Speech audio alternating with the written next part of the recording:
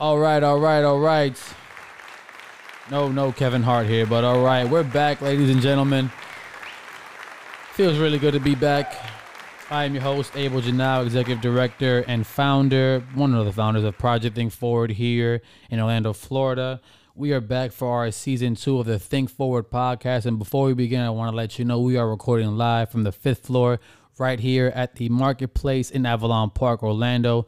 Got to give a big shout out to Avalon and the Marketplace as well as the 5th floor for always supporting us, looking out for us, and making sure that we strive to be our best in this industry of trying to be passion workers, passion projects, and all that change makers type of thing.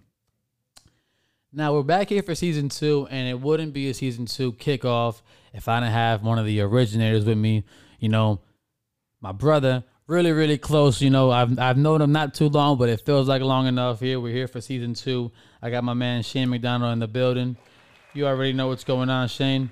How you feeling, sir? Good. Good. Thank you for having me again. Good to see you, man. Good to see you. I just want to kind of touch base. I know it's been a few months since we've even spoke or talked, and we do keep in contact via email, but so many things are kind of happening. So kind of let us know in the people, how's it been for your practice? How's it been for your lifestyle? Everything? How's this been kind of going? Yeah, absolutely. Yeah, the practice has been flourishing. I really just just been thankful and blessed to have a practice that's been flourishing. A private practice. I had launched right after the pandemic and everything, and so I'm just excited. Just working with a lot of families, couples, men, teenagers. Just enjoying it a lot. Just finding little different niches and so forth. Definitely.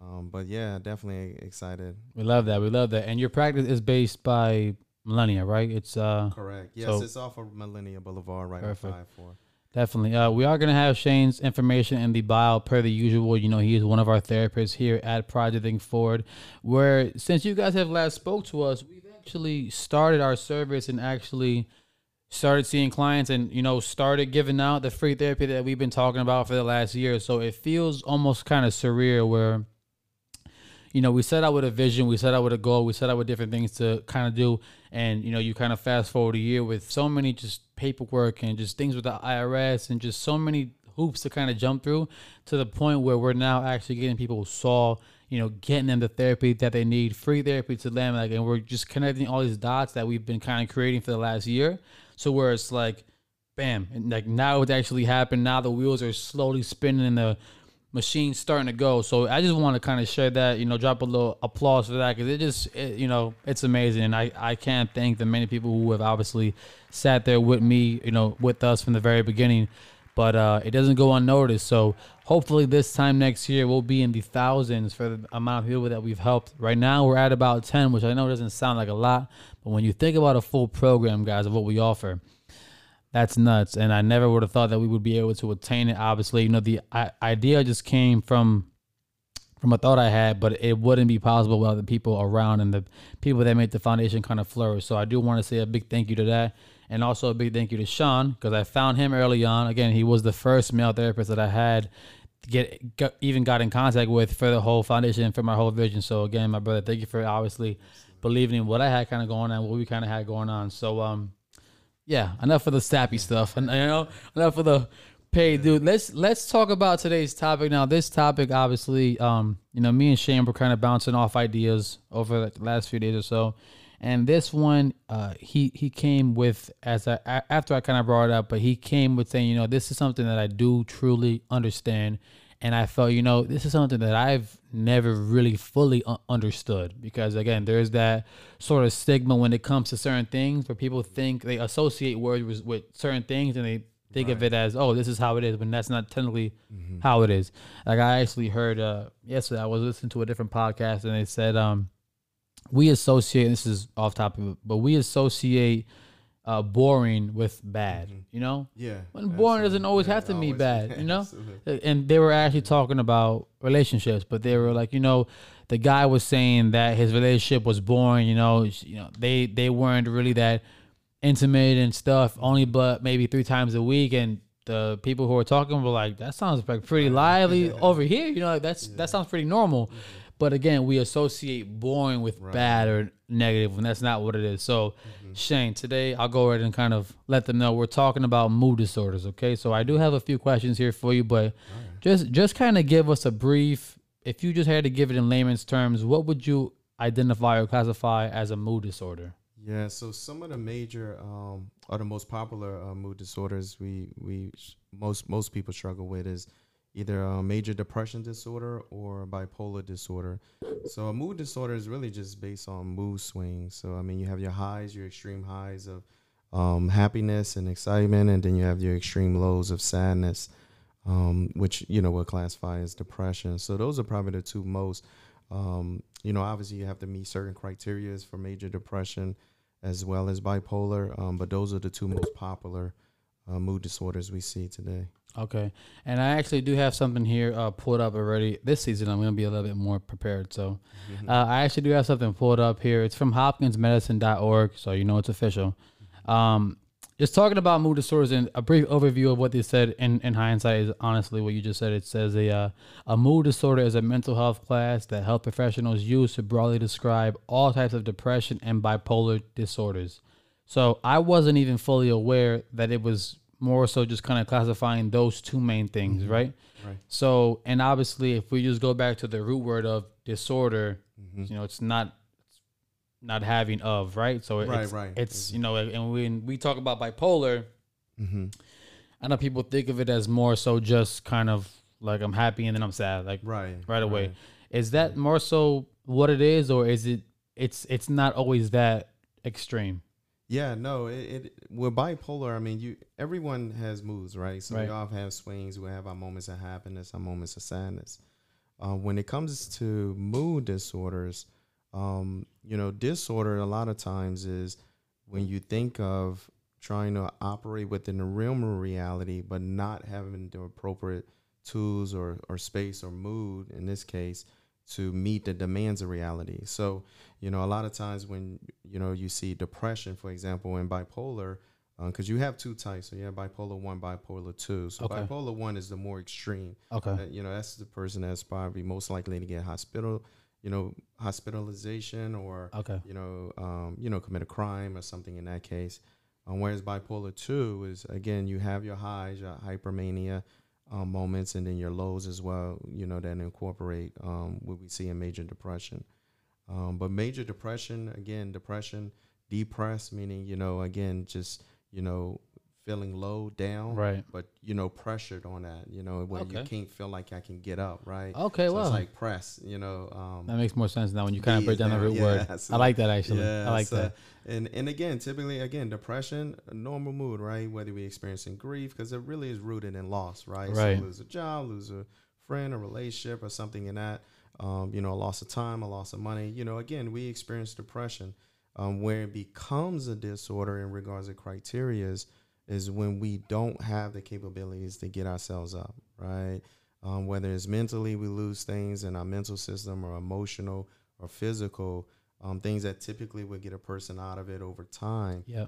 You're just stuck in it. So, again, there's always help, whether you're struggling with depression or someone struggling with depression. There's definitely help out there. I know we'll talk about a little later. No, I mean, definitely. And I was also even doing kind of some more research, and they were also linking a mood disorder sometimes to health conditions. Is that a common thing that you've seen where maybe somebody, to kind of be extreme, somebody gets diagnosed with a cancer, right? Have you seen it kind of raise up to the point, because obviously now, they have this ultimate, for the most part, it's for the most part terminal, right? Right. So in their mind, it's like, what am I getting excited about, right? So have you kind of seen it set in where after somebody might be diagnosed with something, or maybe you might have like a certain lifestyle change where they might suffer from a mood disorder?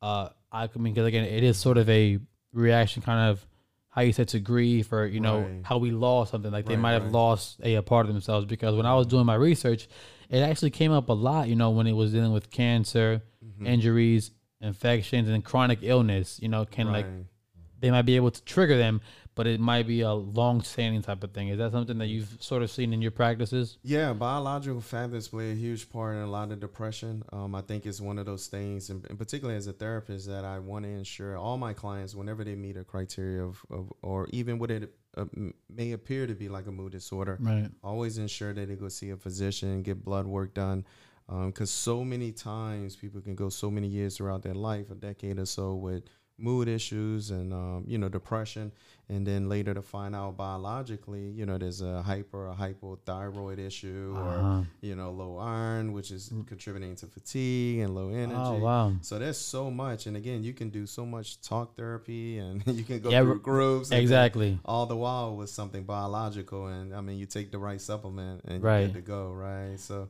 yeah, definitely, again, if you find you stuck in your lows, or you have those swings, definitely make sure you get in, and see a physician, get blood work, and ensure everything is good, and that, at least to rule out biological factors. Right. Now, I mean, this might be a very broad question for you, but can mood disorders be cured? And if they can, what would you consider a quote unquote cure?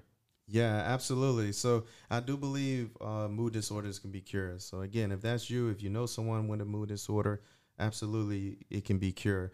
But it's interesting because when I work personally with clients and everything, a lot of times we put a huge emphasis on the symptoms of depression, low mood, energy, not enough sleep, low appetite, overeating, and, trying to address a lot of that. I think the cure is more with the person, not the symptoms of depression. Okay, yeah. And much of that is really to build up, their mental, their emotional, and their physical health system, right? To help them really get unstuck in a lot of different ways. Now, what I believe is a cure to most all disorders or addictions is relationships. Right. Right. And we had that talk before as well. So if you haven't heard that episode, check that episode from season 1. Shane really did a deep dive on just what's healthy and what's not healthy, and what we can sometimes see to pertain to be healthy when it's really not healthy for us. But you can go continue. And relationships is probably the cause of many addictions Seriously. and disorders, right? Definitely. So, whether even if it's genetically or something we inherit, but relationships is really what I believe to be the key. And that's where I really try to treat the person and not just the symptoms of the disorder, right? Right. So getting connected, again, one of many relationships is a therapeutic relationship, right? Somebody that you can be vulnerable, open with, that you can be challenged, more than just giving advice, someone that you're seeking advice from.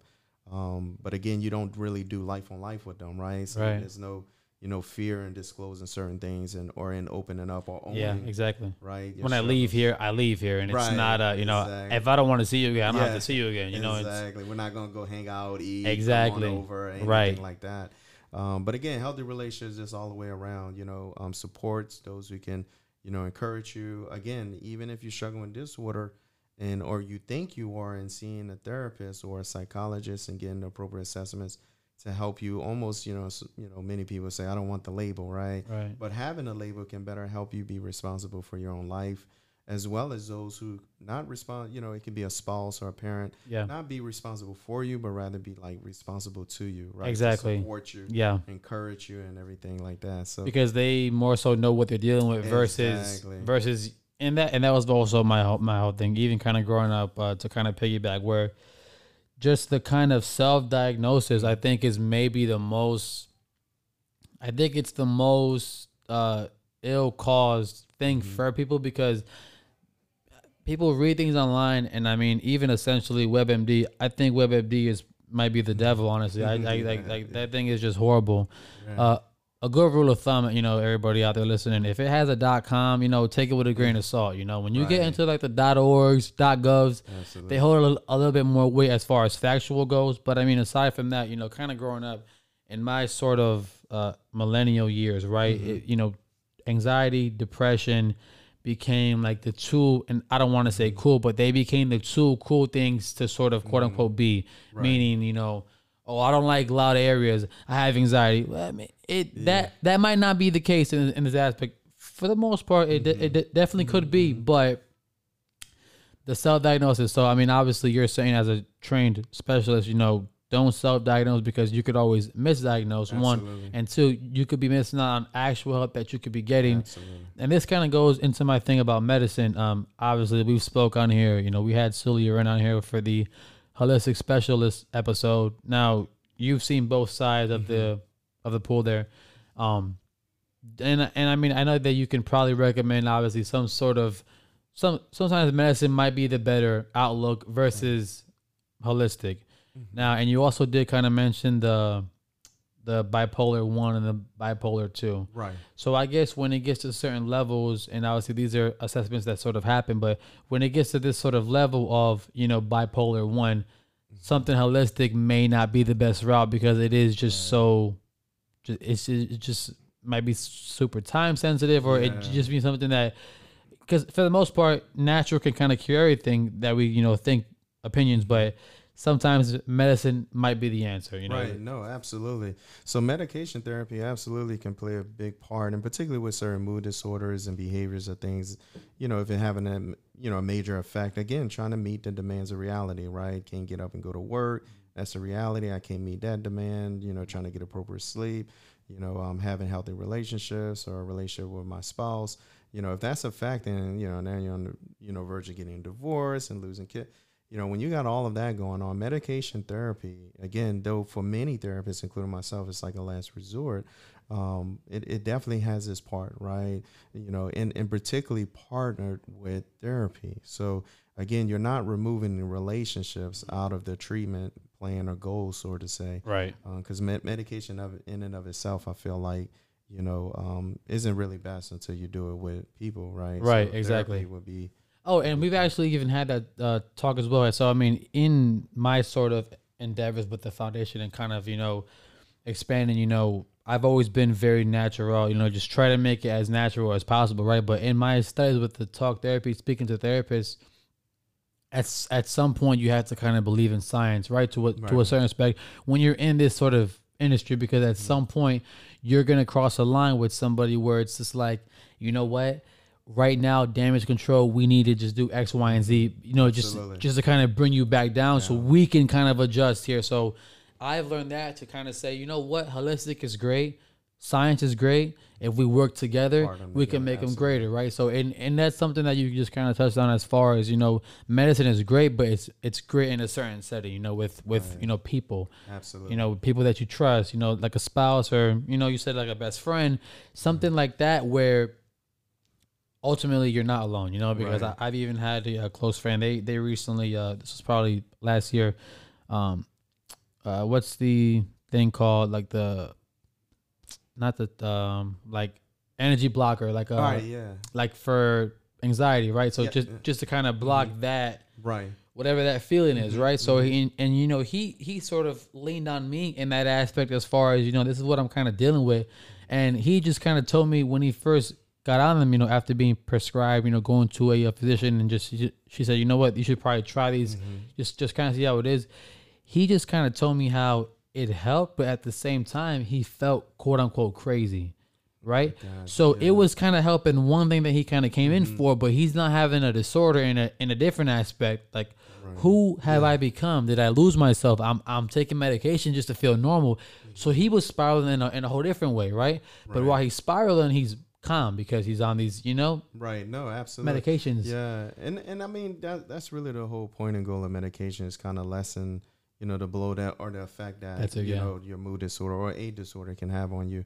But again, I can't help but to stress, even with my clients, the importance of relationships, partner with that. Because again, medication can't prescribe friends, can't prescribe a better marriage. It can't prescribe better, parenting skills and things like that. So again, but where I find that it partnered with talk therapy or therapy is that it gives the person now the opportunity to really, receive and consume information, knowledge and understanding and wisdom on how to go about life, right? More responsibly, as well as learn ways on how to meet the demands of reality. So again, medication in and of itself, has its part in extreme cases. But again, I don't think it's the answer, it's a cure, it's type of thing. Absolutely. And that's another thing that we've also even kind of spoke about, where obviously it's a maintain thing. It's not an end all be all, meaning you get on this is for life. This is a quick fix for now while we try to figure out what's ultimately going on. But and I mean, even from personal, have you seen where somebody might come in for one thing and then we kind of address this one thing, whether it be with medicine or something, but then we enter a whole different realm of what they might start dealing with because of our fix here. For a perfect example, you might have like arthritis, right? But then you take a medicine for arthritis, but it's like, oh, it could cause X, Y, and Z. Right. So now you have arthritis, you take this for this, but now you have, blood clots or something like Yeah. something always causes Absolutely. something, Yeah, right? Yeah. Absolutely. So have you ever seen, kind of dealing with people where it's just like you're trying to assess one thing and you're trying to, fix the problem that they kind of came with over time, weeks, months, and then you're kind of addressing, you're kind of getting to the root, but then you're seeing more so different things kind of getting pulled out of it and seeing, okay, well, it's more than just this one thing, whether it be depression or bipolar. It's really, 3 or 4 Absolutely. things kind of pulling you, right? No, absolutely. I think that's the case for not just clients that struggle with mood disorder. I mean, many of my clients, right? We come in, we have our initial problem that, presenting problem that we give to the counselor, the therapist. Even in relationships, right? This is our presenting problem. But then when you kind of, peel back, the layers, and then you get some more deeper family, my family, their family, and, you get to these bigger issues. And again, mood disorder is much the same. You get into, because again, mood disorder can be triggered by a lot of different things. There's drug induced, Right. mood disorders, is triggered by certain drugs and things that they may take, substances and so forth. And again, there's so many, that can spiral off into addictions or, substance dependency and things like Something that. kind of premature as far as, like, let's say that, they just maybe start smoking marijuana, right? But then they more so become, for lack of a better word, dependent on it over the months, years. And then when they try to stop smoking, they're maybe dealing with some sort of, like their mood's not stabilized as far as the endorphins that are kind of, and this just kind of goes into like a more science aspect approach, right? Absolutely. So to where there's now a chemical imbalance, and people always try to say, oh, well, this is natural, it's from here, but this is true. But when you're feeding your brain or your body more of something, and it releases more and more and more and more and more, and then you take it away. Yeah, you're not having to do so much just to get the regular feeling of, feeling happy or feeling content or, feeling enough, right? No, absolutely. And have you also kind of, and I mean, this is a separate thing, but I've seen that because I've read studies, about marijuana, where I've had friends where they've said, I used to be able to smoke all the time. No problem. I put it down for, a few years, and I kind of grew up 20s, 30s, and I smoke now and I get paranoid, or, I feel paralyzed, or, I feel like very, very tight, tight chest, anxiety. And I'm just like, so they're trying to figure out what is it that's changed. Is it the weed is poison? I'm like, I don't think it's that's poison. Yeah. I just think that maybe you might have, and this is me personal, I think that you might have maybe gone through something, or, have just experienced things over like the last decade, to where now when you're doing it now, you're might be showing those emotions on like a deeper level, when you think you're supposed to be kind of relaxed, but you're more so paranoid, freaking out, and not paranoid like they're like jumping around, but they just feel ultimately sad, right? No, so it's just making them more so sad more than anything. So no, absolutely. I mean, even from drugs, I mean, obviously you can, it can be drug induced, like psychotic issues and struggles like that. But again, the body, has a mind of its own, exactly, and the brain. So again, when you give your body things that it naturally makes on its own, sometimes because the body and brain has a mind of its own, it may say, oh, I don't have to make that no more. Oh, yes. And then when you stop, all of a sudden, what your body was depending on you to give, it no longer gets. So again, that can create, moods, not to the extreme of a disorder, but it certainly can have an effect on your mood, right? I don't know how many listeners are coffee drinkers like me, but I'm extreme. Like, I'm huge on coffee. Like, if I don't get my coffee by noon, I got a headache. I'm in a bad mood. I don't want to talk. So again, naturally, the body can produce caffeine-like chemicals and everything. But again, when you give your body so much of something consistently of that one thing over the course of time, the body's like, I don't have to produce caffeine no more. So then when you don't get it, you get the headaches, you get aggravated, you're irritable in the morning. Dependent on it. Yeah, you're so dependent. And again, you go in, stores a day and you go buy a mug, and it's like, don't talk to me after I, exactly. drink this much. And they appropriate it, or they more so make it acceptable. But essentially, it's a form of a drug. Absolutely. And I don't drink coffee at all, but I'm heavy into the gym, but with pre-workout, and that's like another form. So I was drinking it probably 4 times a week, but again, it's very responsible, never regulated. But I would not go to the gym for 3 days trying to take a rest. I'm like, man, why am I getting these headaches? And I don't drink coffee or take caffeine in any other form. Mm-hmm. So then my girlfriend's like, that could be a caffeine headache, you know, like your body's used to you having a form of like caffeine, and now you don't have it. You don't have it. And I'm like, this is a no-go. I'm done with this. Yeah. I'm not drinking this no more. And I again, drank my coffee. yeah, he's like, no, I'm still drinking it. I'm not leaving no. Yeah. No, but that's what I'm saying. So, and that's a very, that's like a very, you know, minor, very premature kind of dependency, if you want to call it, but it's still a form. So now when we get into like endorphins and, you know, taking certain drugs and like where our body just is making or producing a lot of euphoric things, or this drug is kind of performing it for us. And that's why they always kind of talk about come downs and like stuff like that, to where it's just like people just want to kill themselves because they just feel so sad. Why am I so sad? You're not sad. You're just depleted. Your brain is like mentally exhausted, doesn't know where to go, where to turn, like where to turn. Why am I even alive? Type of thing. Absolutely. And that's a lot of that. That's where the holistic approach can be really important and mindful of, you know, that. Again, I've seen with a lot of clients in regards to changing their diet and exercising, you know, all of these things. I mean, exercise in and of itself is probably the most underrated antidepressant out there, right? That no one wants to do. Exactly. And it's the best antidepressant, one of the best antidepressants, but it's very underrated, whereas something like eating is very overrated, right? As an antidepressant, you know, our favorite ice creams and sugar and things like that.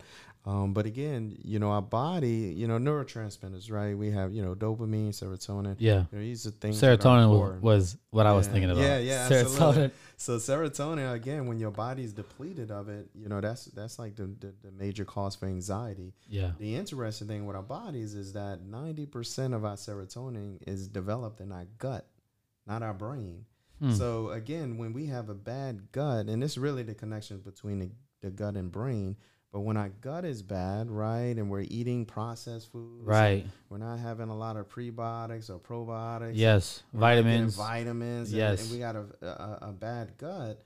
You know, even everything from our bowel movements and everything like that, that creates a lot of anxiety. That's why at times you're like, oh, I had a gut feeling like anxious, like, oh, I feel that makes sense. So again, that's a huge cause. And again, our gut is responsible for 90% of serotonin. That's huge. That's like, that's a big I never knew that. Yeah, that's not in the brain. That's in our gut. That's a little tidbit right there from Shane, dropping some knowledge on us real quick. So 90% from the gut, which your correlation of I had a gut feeling really kind of makes sense. I'm very big on associations as far as kind of memory, but that's why those sort of old tales kind of make more sense now. So you're right. If we're already kind of eating bad, putting bad things in our body, we're already kind of depleting, handicapping ourselves in a sense. Like we already have a one leg down sort of thing when it comes to maybe feeling a certain way or how we kind of react in certain situations. So I mean that's I mean kind of intense, and we could say that for a different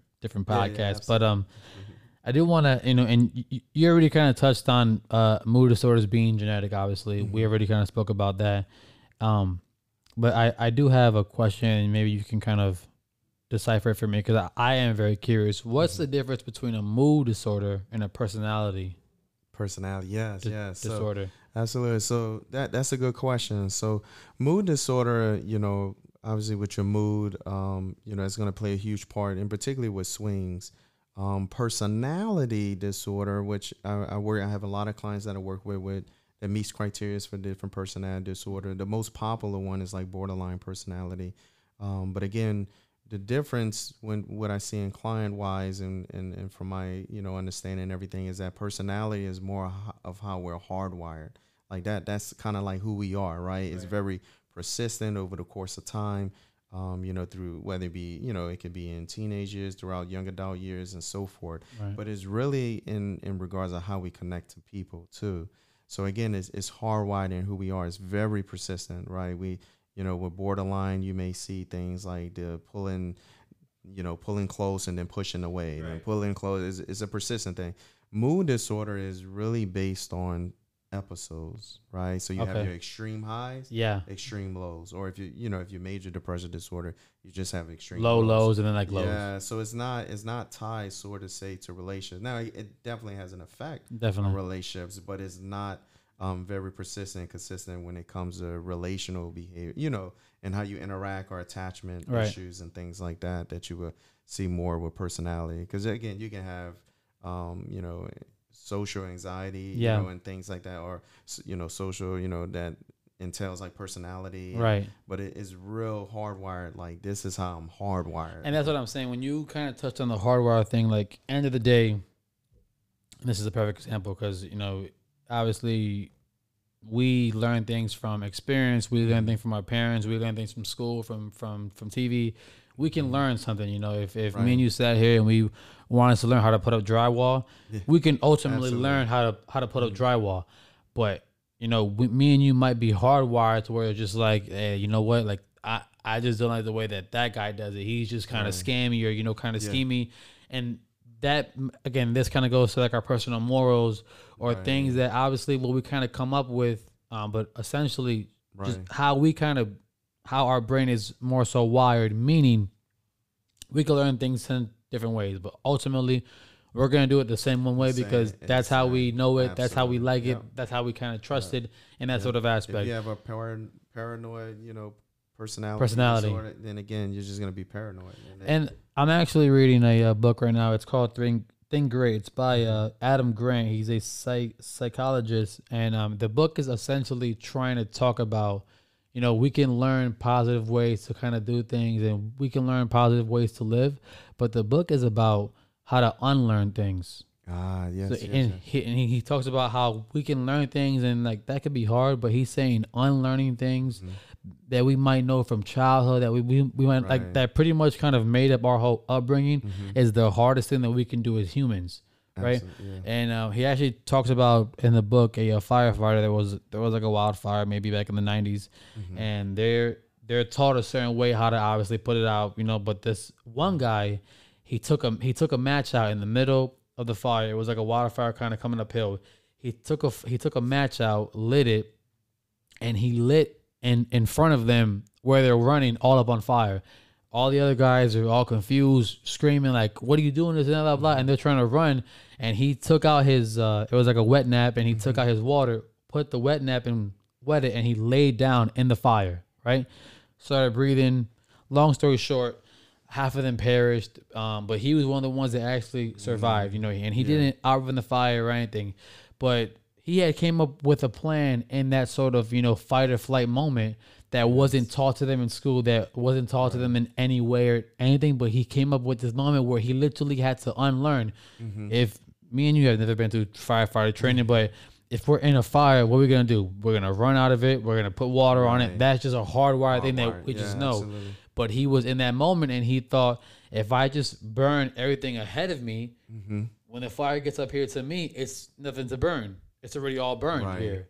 So that's where his thing. See how you're like a wow moment, like right? That. So I was like, damn, wow. But and literally in this moment, if people would have listened to him, it's literally the more of a life or death moment where half of them didn't follow what he was doing and they actually passed away.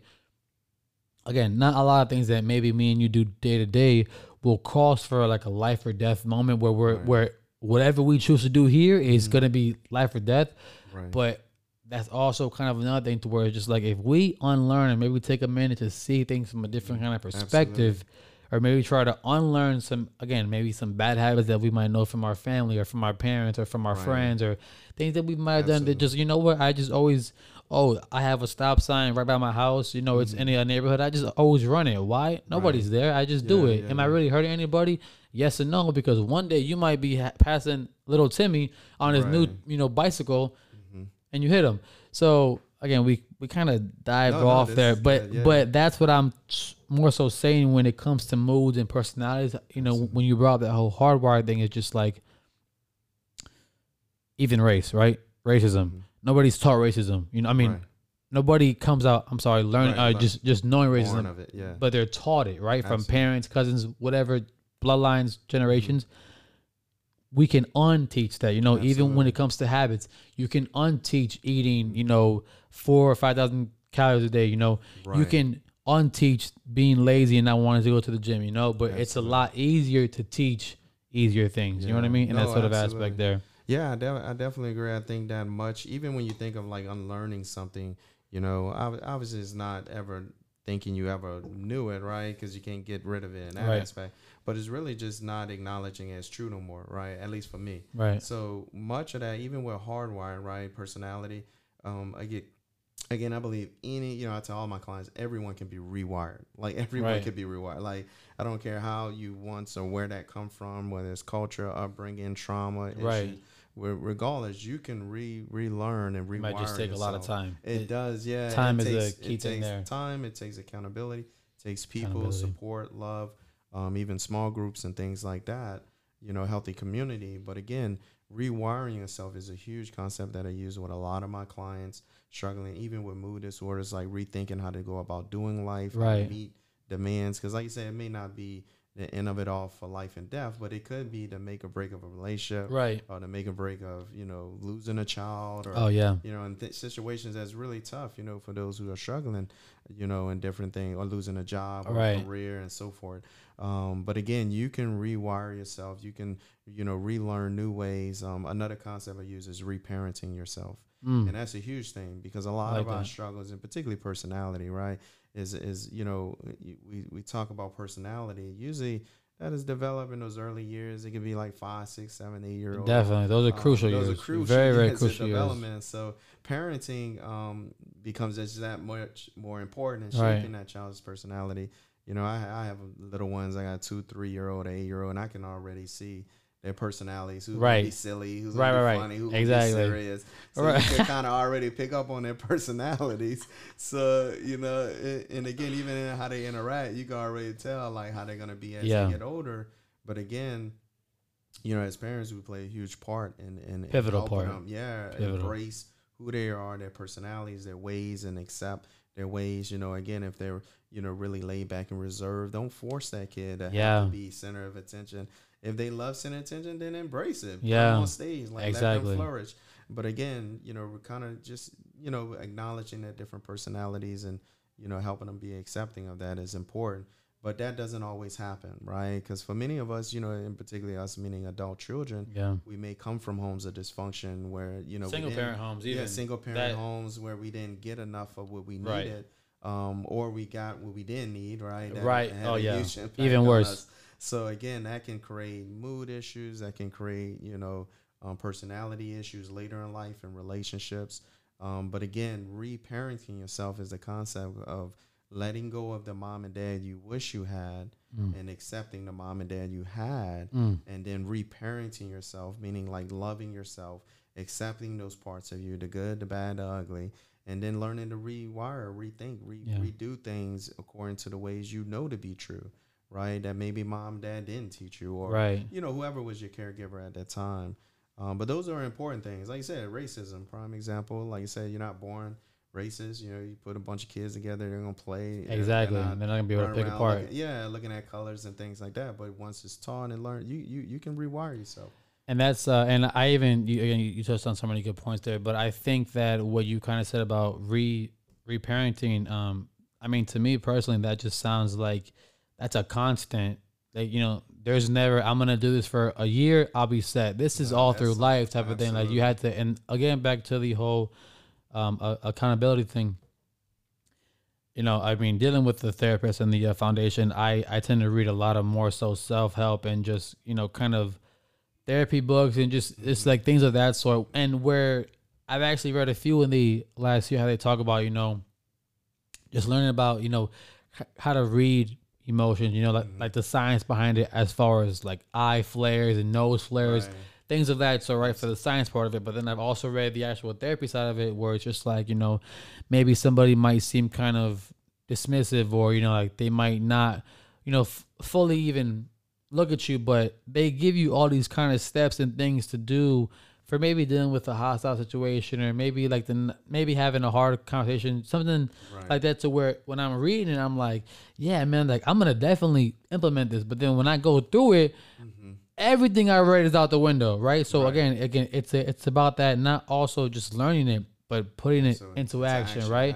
Because I could read and we could spitball here all day in this nice calm environment, but then when we get out of here and we're going through turmoil, that is really how are we really reacting, right? So, and I mean that's what they always say, you know, when the going gets tough, how are you actually reacting in those situations versus when you're calm and, you know, very open minded, but your significant other maybe says something that you don't like or has a very bad disagreement, and you're just like, well, F, X, Y, and Z, blah, blah. I was like, what happened to all the good, like, common stuff that you've been reading about? You know what I mean? So I'd even kind of see myself do that to where I'm reading stuff and I'm learning things and I'm trying to implement. But again, it's so hard when you're going through those emotions live, right? And you're going through all these different moods live to, again, you're trying to, again, like the brain has its own mind. You're trying to come down a little bit while trying to be level-headed, while trying to put what you know into effect, and you're just trying to just teach yourself so many things at once. You know, people tend to be very hard on themselves, saying, you know what, I'm a loser, or you know what, like when people say that, oh, I'm hard-headed, or like I'm very like they have like a loose screw, or they're very just like wound up tight, like anything kind of gets them mad. You don't have to be that way. Like you can, even if you are, you can kind of think that in that sort of aspect there. Just to kind of shift gears here, because I know that we are kind of coming to the end of it here, but we spoke a little bit about like mood stabilizers as far as medicine might go. What are some things that you can kind of tell somebody who, again, because I mean, and this is something that I ask every therapist, because people that I maybe talk to, or people that might be listening out there or to the foundation, not everybody's ready to speak to somebody, you know, not everybody feels comfortable.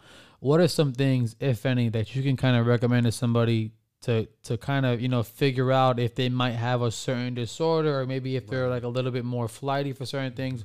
What are some things, and I don't even want to call them tests, but what are some things that you can kind of tell somebody to kind of do to say, hey, you know what, maybe you might be dealing with, you know, maybe you're not just angry, maybe it's you know, mood disorder thing. What are some things that you can kind of tell somebody? Yeah, absolutely. So one of the things I would, you know, absolutely encourage, if you're struggling with mood disorder, or you know someone struggling with a mood disorder, is to really encourage them to get professional help. Now, you have, you know, therapists, counselors, licensed mental health therapists, as well as psychologists that can do assessments and testings and things like that, right? To kind of explore and see if you meet certain criteria. Right. You know, stay away, you know, from Dr. Google and everything. WebMD. The devil. And the devil. That. Yeah, try to stay away from a lot of that and just go out and seek professional help. You know, when we talk medications or mood stabilizers, which is, you know, very popular, and particularly with bipolar, mood stabilizers is big.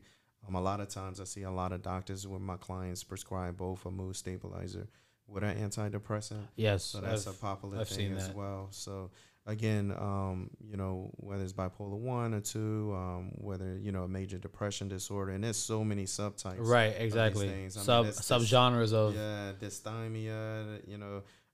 I mean, you have seasonal affective disorder, which is very seasonal. Winter I get that.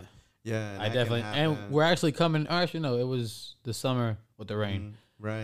That killed me. Yeah. Sometimes down south with the rain and not a lot of sun days, and you know, where you have a lot of sun out or light.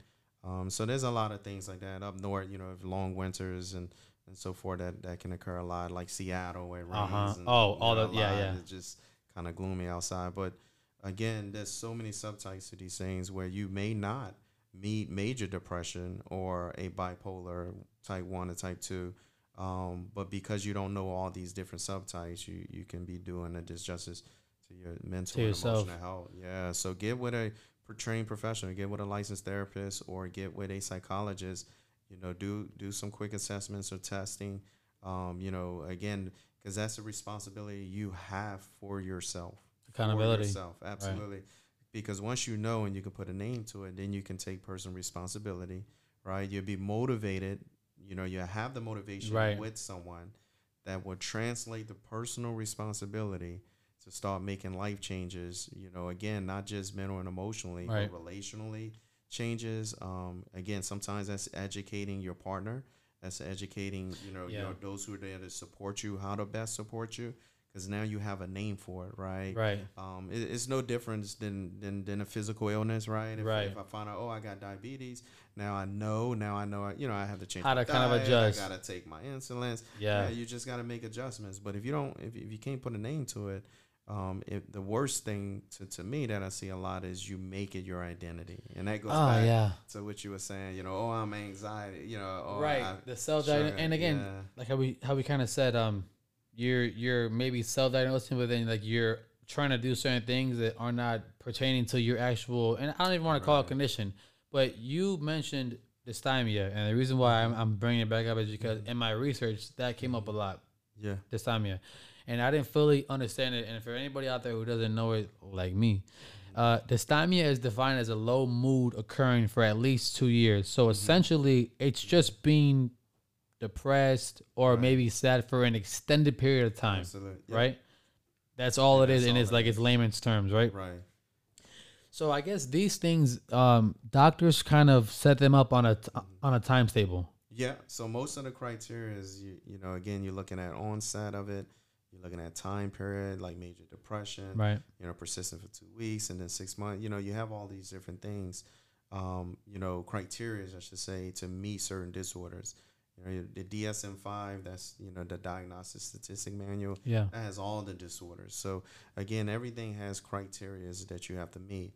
But, again, I find it to be a very dangerous thing to encourage anybody to self-diagnose exactly. or read, because, again, you may see things from a, not a biased standpoint, but again, it's you. No, definitely, so yeah. Again, because you're gonna say, "Oh yeah, I think I got that," or that's me, and you're checking all these boxes, exactly. and you're like bipolar and like a schizo, and it's like, wait a minute, it's not really all that. Because you can do that with much anything. Right. ADHD, I feel like it's overly diagnosed today in society. Yeah. But again, you read it and you're like, well, I think I got ADHD. Right. Oh yeah, that's me. Like we all have. That's all my kids. Like they all run around and jump.